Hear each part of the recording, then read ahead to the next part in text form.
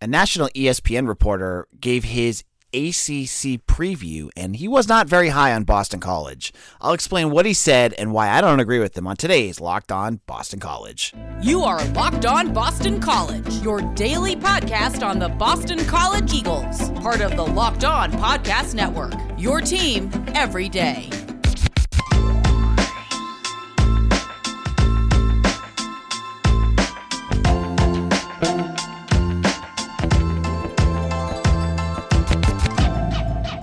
This is Locked On Boston College. I am your host, AJ Black. I hope you're all having a great day. We're so deep into summer camp in terms of the college football season. We're only a couple weeks away.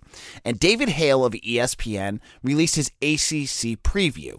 And a lot of it, much of it didn't really involve Boston College at all. It was talking about Clemson and Miami and Louisville.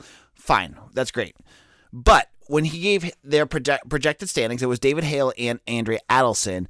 I think what struck me was where he had the Eagles, and that was 11th in the entire conference. Yes, 11th. And it was good for dead last in the Atlantic. Now, if you've listened to Locked On BC, you know how I feel about the Eagles this year. I'm not in the camp of thinking BC is going to go 11-1 and win the Atlantic Division or win the ACC this year. I'm not that high on them. But I still think, given the talent that they have on this roster, the 8-4, I mean, high, version would be 9-3 is not out of the question. So I totally disagree with Hale here. My biggest beef, and I've seen a lot of projections that put Boston College near the bottom. Anyone that puts Syracuse in front of BC, I have some issues with, because if you match up everything between the two rosters, to me, the only thing that Syracuse has that's better is a slightly better secondary, which is very good, but BC's is also very good, so I'm not going to give them the edge there, and a running back who is out of this world. Other than that, they don't have a good quarterback. I don't really find their wide receivers all that dangerous. Their defense is solid, but I think BC's is better. I don't know. I have BC ahead of Syracuse just in my brain. So someone out there called out Hale and asked them, why did you put BC so low? And he basically said that there's so many issues on the offensive and defensive side line that's a big factor, and the biggest factor for a team that when they look at college football, it's like quarterbacks and the two lines. The trenches are a big thing for him, which I think is fair. I don't know where you guys are at in terms of this offensive line. Now, Drew Kendall, we've talked about it a lot. He is out. I don't know if he's back yet. The practices have been closed, so we haven't been able to see him. But his injury would be a big one. He would be one that I would worry about losing. But you look at the talent BC is bringing back. You look at Ozzie Trapillo, I think is going to be the next big-time Boston College offensive lineman. And you have him at tackle, which is crucial. You put him there. You have Finn Durstein. I don't know what you're going to have there. You're going to have Kevin Klein, who even before this year I was very high on. I cannot wait to see what he does. I'm guessing he's going to be a tackle. I said that on yesterday's depth chart preview. You got two tackles I like. If Drew Kendall can stay healthy, he'll be solid. He's, again, a top. You got Trapillo and Kendall, both really high ranked offensive linemen. And then you have two question marks. Now, if you were to look year to year, right, you look last year, and this is no knocks on any of those guys, right? Tyler Vrabel was a big question mark. Yeah, he played a lot, but he was also hurt all the time, and we saw that happen last year. He was a big question mark. Ben Petrula, nice player that can consistently play, but did he have a big upside? No. He was solid. He did things well, but he's not irreplaceable. The big issue here on that offensive side of the ball, on that offensive line, was Zion Johnson and Alec Lindstrom. I think Drew Kendall will take a slight step down from Alec Lindstrom. But I think when I look at this grand scheme of things, the Zion Johnson thing will be one, but it's a guard position. It's not a tackle. Good tackle play, I think, is important. And I think BC, if they go with Conley, and hopefully he improves, or they go with Trapillo and Klein, you get good tackle play. I like what you have there. I like what they have on this roster. The bigger thing for me and where I think this offensive line can be serviceable. And when they're serviceable, I don't agree with BC being in the bottom of this rankings. If BC's offensive line can be just slightly average, and that's all you're asking for, you have better. I think they're going to have better coaching this year. Matt Applebaum, I mean, what was the talk? If you listen to the last 2 years of Locked On BC about that offensive line, it was, they're the strength of this team. They're one of the best in the ACC. They're going to really hold this team together. And in 2020 and 2021, after watching what you saw, would you agree that they did? I don't think so. I thought they underperformed quite a bit. Now you have a different offensive line coach and a different offensive coordinator. You can do some things, maybe using a tight end or other things in terms of coaching, schematic things from an offensive line perspective to make them, to boost them up a little bit. Get Jack Conley playing a little better, put him in a position to play at a higher level. If they can overachieve a little bit, how big of a difference would it be between last year and this year? I argue it's not that big of a difference, because you watch the film from last year, you look at the statistics, other than Zion Johnson and Alec Lindstrom, there wasn't much in terms of super high level play on that offensive line. So I think there's questions, and I'm not ripping on David Hale here and Andrea Adelson. They have every right to say this. I'm just saying from my perspective what I'd like to see from BC and what I kind of expect given how Hafley has put things together. I think the coaching staff and that there's talent there that's going to take a step up to really kind of close that gap on offensive line, so it won't be a huge issue. The defensive line, the same thing. You're getting Chibuzi Onwuka back, right? He was a big difference maker in the center of that defense in 2020. They missed him badly last year. On Monday's press conference, Donovan Azaraku talked about the number that they have up in their locker room, or their meeting room, that's 4.5. And they look at that at every practice and every film session. They look at the number 4.5. And what does that mean? It's 4.5 yards per carry. And for them, as Azaraku said, it was embarrassing, because you're not going to win many games if you're allowing that many yards per carry on the year. So they have been looking. They want to get it down to about 3. If they can do that, man, that's great. I trust Tem Lokabu. I trust what he can do. The defensive line, I think, will be better, because you have a couple different things that could happen. And I think all of them could end up being positive. First of all, the name of the summer, Shida Salah, lined up from Marcus Valdez. If he plays well, boom, you've got your second defensive end, and you've got good depth behind him. You got 3 young defensive ends that are ready to play. What if Salah either gets hurt or isn't playing at the level that you need him to as an ACC level edge defender? You have Donovan Azaraku, Nito Ekpala, and Ty Clemens all ready to come in and play. I mean, they've all 3 of them. We had Azaraku at press conferences already talking to people. Ekpala is chomping at the bit, and we saw Clemens during the spring game had like 6 sacks. So you have talent there. And I'm just saying, from what they're saying, putting them at the bottom right now, yeah, there's a lot of question marks. But what I'm going to say is that I think Boston College has the potential to answer the questions that he had, which is the offensive and defensive line. And I don't expect either of them to be elite, but I could see both of them taking a step forward, and that's kind of all you need to have a good season and to not be in dead last in the Atlantic. We'll have to wait and see.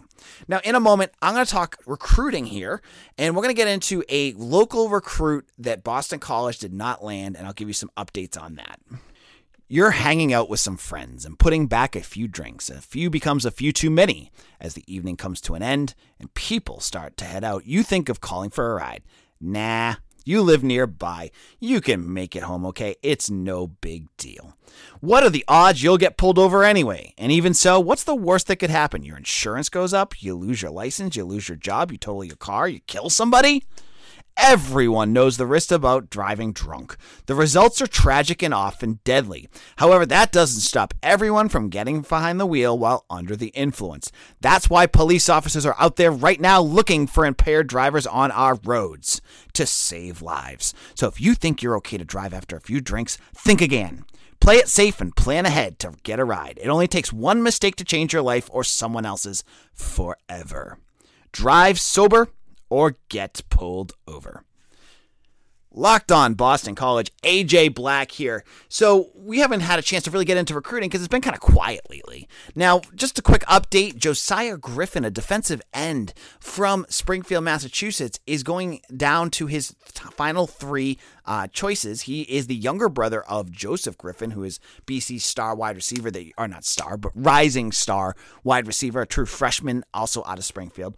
Josiah is down to three schools. I thought it was really interesting. He's down to Boston College, Harvard, and Yale. So as you can see, he's got kind of a choice he's going on with here. He's either going to go with the Power 5 school and go to Boston College, also good education, play with his brother, play locally, that's great. Or does he go to the Ivy League? I think he could choose either, and I think BC might take him if he decides to go to the Eagles. So that's one to watch, and hopefully on Eagle Insider, I'll have an interview up with him. I'm talking to him, just going back with a few other questions before I post that interview, but check that out. BC has a couple defensive ends already on the edges on the roster and in that recruiting class. Now, let's get into the bad news, though. On Sunday, Ronan Hannafin, a class of 23 wide receiver / linebacker out of BB&N in Cambridge. He's originally from, I think it's Burlington or Norwood. He's from Massachusetts, okay?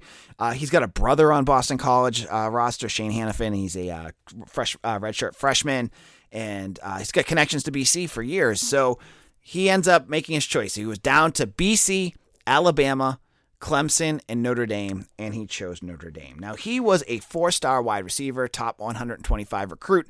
Would have been a massive get for the Eagles.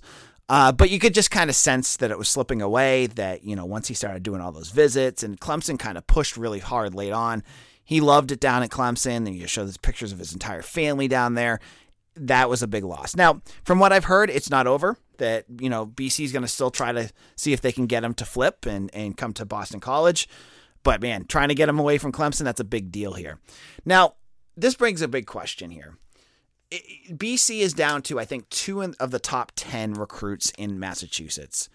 Is that considered a failure in terms of recruiting? Because many people want to get all the local recruits to stay in Massachusetts. And you look at each year, BC grabs 3 guys from Massachusetts, 4 guys. Right now it's a handful. They get the Catholic Memorial kids, and that would be Jaden Skeet, a wide receiver, and Dontrell Jones, a running back from Catholic Memorial, and Holden Simmons, a tight end from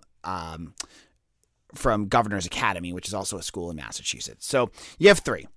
Is that enough? And I'm going to say I understand that you want to get those kids, a lot of the big ones, like Boubacar Traore, but there's also a level of local recruits that are just never going to come to BC. And as much as that probably bugs you to hear it, I'm telling you the truth here, folks. Guys like Samson Okunlola, who is a top, I think, 30 recruit, a 5-star who has offers everywhere, he really never considered Boston College. He visited, to be with some of his teammates who probably are more apt to go there. But these kids, Samson Okunlola, Jonel Aguero, there's these big-time recruits that, are 5 stars that get their eyes open to some of these blue chip schools. And as much as Boston College pushes, as friendly and as welcoming as Jeff Hafley and his staff can be, there's literally nothing you can do at that point.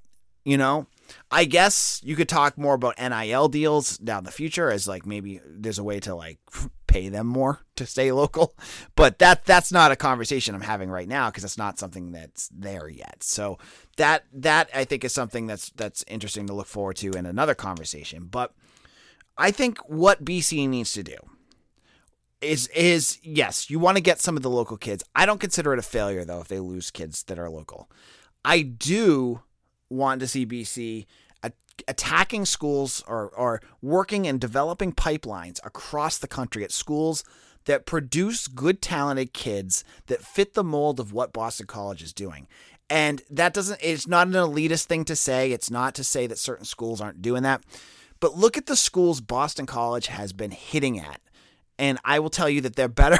They're better schools than what you see in Massachusetts. And I'm a Massachusetts guy, right? So we're talking Bishop Gorman in Nevada. They gave us a running back and a linebacker this year. You have St. John's Bosco. BC has 2 safeties from that school, one of the best schools in the country. And then, of course, there's St. Francis Academy in Maryland. Now, these are all schools with Catholic affiliations, but big-time football schools. So BC has done that with the big local school. Right now, Catholic Memorial is humming at a level that is unprecedented around the state. And BC has 2 commitments for this class. They have one that they're trying to get. They've got offers to future classes at Catholic Memorial. They're doing what they need to do to get those kids, and they're offering some of the smatterings around the area. But it's, again, those pipeline schools that's so important. I want to see BC hitting more on those pipelines, hitting those schools that are across the country that they've connected with that produce good talent. And I would say I'm not totally sold on what they've done so far this year. I know I'm not bashing it. I think I'd love to see, like, as I've said on the show before, like one more like crown jewel of the class. I'd love to see like a nice solid 4-star. Roderick Pleasant is that guy to me right now. If they get him, then this class is pulled together perfectly. But I still think that's a tough pull. He's a cornerback from California, by the way, 4-star, really high ranked. Other than that, I love what they've done with some of these kids. If you look at the schools that they've that they have, as I just said, St. Francis, Newman Goretti, Pensoken, Life Christian Academy in Virginia. You have Henderson in Texas. You have 2 Texas kids. You have Brother Rice in Michigan. You have Hyatt's DeMatha Catholic. So big-time programs, big-time football schools. I like that. I think that's much more important than just saying, I need every kid from Massachusetts to stay here. I think that is what should be what we consider when we look at the grading of a recruiting class. So yeah, it stinks that Ronan Hannafin didn't come here. And hopefully BC can still stay involved in that and maybe try to flip him. But in the end, is this like a make or break moment for the class? No, I don't think so. It stings, but it's not there. I think this is just another one of those moments where you get to say, okay, where do they go from here? And as I said, Roderick Pleasant is a big time name to watch for. He's a 4-star cornerback who loves Jeff Hafley. He talks about him all the time, who can run absurd numbers in the 100-meter dash. He would be the fastest guy BC's probably ever had. Not even close. And that includes Zay Flowers right now. So that's the one to watch for. But we'll give you more updates as it comes along. There's 2 still silent recruits that we have not heard that have committed to BC but have not announced it yet. I have my crystal balls up on Eagle Insider, and you can become a member of Eagle Insider and get more of my updates on recruiting. I talk to everybody, whether it's national recruiting experts, the players themselves, their families, coaches, BC coaches, BC staff. I get it all. So become a member at Eagle Insider. It's 30% off for the year right now. Hope you join up. It's fun. We have a message board. There's a segment called Ask AJ Anything, and there's probably like 200 questions on there right now that you can go through and get a lot of insider information on the recruiting trail and from practices. So check that out. Now, in a moment, folks have been asking, we're going to wrap things up by talking about the men's basketball program, give a little insight on where they're at, and look at the reasonable steps of where they could go this year. I think where Boston College is going under Earl Grant. We'll get to that in just a moment. Locked on Boston College, AJ Black here. So we've been talking about football for about 2 weeks straight. And I know a lot of you have been asking about basketball, and practices have been closed, so we haven't had a chance to really go. But what I've seen, from their clips and what they've been saying, has impressed me. It seems to me right now, the motto in my brain of where BC is at is steel sharpens steel. This is one of those moments where I feel like for the first time, BC basketball has depth, and we'll get to see how that depth plays out and who gets minutes and who doesn't and how Grant manages those minutes. But I see the practice. I see them really, really a lot of hustling out there and really pushing each other. And you have guys up and down that lineup that could be starters.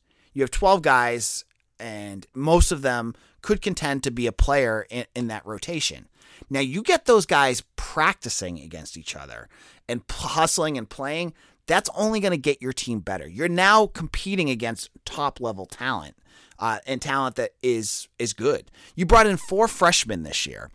Prince Aligbe, DJ Hand, Chaz Kelly, and Amani Mighty. 4 guys that I think we're all going to want to see what happens. It seems to me like Aligbe, who's a forward or a wing, is going to be the guy that gets the most minutes out of it, but who knows? You got Chaz Kelly, who's a defensive specialist. He can play both sides of the ball really well. You got Amani Mighty, another big. Combine all that into practice, and you're going to start to see momentum, I think. I think you're going to see the players really start to get better and push each other a little bit, because now they've got other guys biting at their heels for playing time. When you have good players that are ready to play, and you want to be at your best, because if you slack for a game, Grant has shown that he'll bench you and put in somebody else. So I would love to see what this team comes out looking like when they start the season off in Dartmouth. Grant seems so excited about that. I mean, we go back to a couple weeks ago, and he had that tweet up that was like, so excited or something like that. It was all about how excited he was, and it was about the play of his freshmen. And that's not even including guys like Jaden Zachary or DeMar Langford or Quentin Post, who all could be in for huge seasons this year. I think this is the most excited most people have been about BC basketball in about 15 years, folks. Yes, BC has had players that have helped elevate their team, guys like Kai Bowman, Jerome Robinson, Reggie Jackson, but it's been a while since BC's had a roster that can absorb an injury, play deep, have specialists that can do certain things. I mean, you got a guy like Mason Madsen. You need a big 3-point shooter at different points of the game. You throw him in. This guy has something that you didn't have at all last year. So I love the depth of this team, and I love what they're going to start to bring. And this excitement, I think, is what's leading to what's going on with TJ Power. And if you're not aware, I think we talked about this last week. He's the 4-star, almost 5-star recruit from Massachusetts, from Worcester Academy, who has BC in his top 5, along with UNC, Duke, Iowa, and UVA. And, there was a 247 writer, I think it was Adam Finkelstein, that said, there was another Hoops writer, who said, BC's on there for a reason. It's not just because he's giving the hometown a cursory pat on the back. I mean, he could have done that with Providence. He had offers from all over the place. There's some legitimate interest between BC and Power. So are they a long shot? Yeah. But you know what? They come out of the gates looking real strong. I know he's going to probably commit before that, but I know this would be this. If they were to land TJ Power and have a big season, you're going to see a momentum with Boston College basketball that has been absent since the Dudley and Skinner years. And that's exciting because it's a dormant program. Like BC football, they have a ton of work to catch up to be and it's so hard because you get programs like Alabama and Clemson. Basketball, any team can do it. And BC's building their new practice facility. They've got the renovations going there. They just need a big season to really start to get that going. And it looks like it's there. It looks like they have the potential to surprise people. I mean, John Rothstein had them as their sleeper pick for the year for ACC basketball. There's a lot that BC that could go right with this team. And every time, and I think the social media group from BC has done a nice job of sending that out there. Like, with whether it's Earl Grant or the players talking about how hard they're working right now. It's a likable group, and I think the results are going to show themselves for all the fans and sickos out there that are ready for another season of BC basketball. On tomorrow's show, we're going to continue talking about BC football camp, anything new in the world of Boston College. We'll hit it all up. And if you haven't already, follow me on Twitter at AJBlack_BC or at LockedOnBC. Again, I am the editor and publisher of Eagle Insider, part of the 247 Sports Network. I give you all the good details over there. So just put Eagle Insider in, hit that star button on your browser so that you save it as a bookmark, and become a VIP member. I think you'll really enjoy it. Thank you all. We'll see you again soon.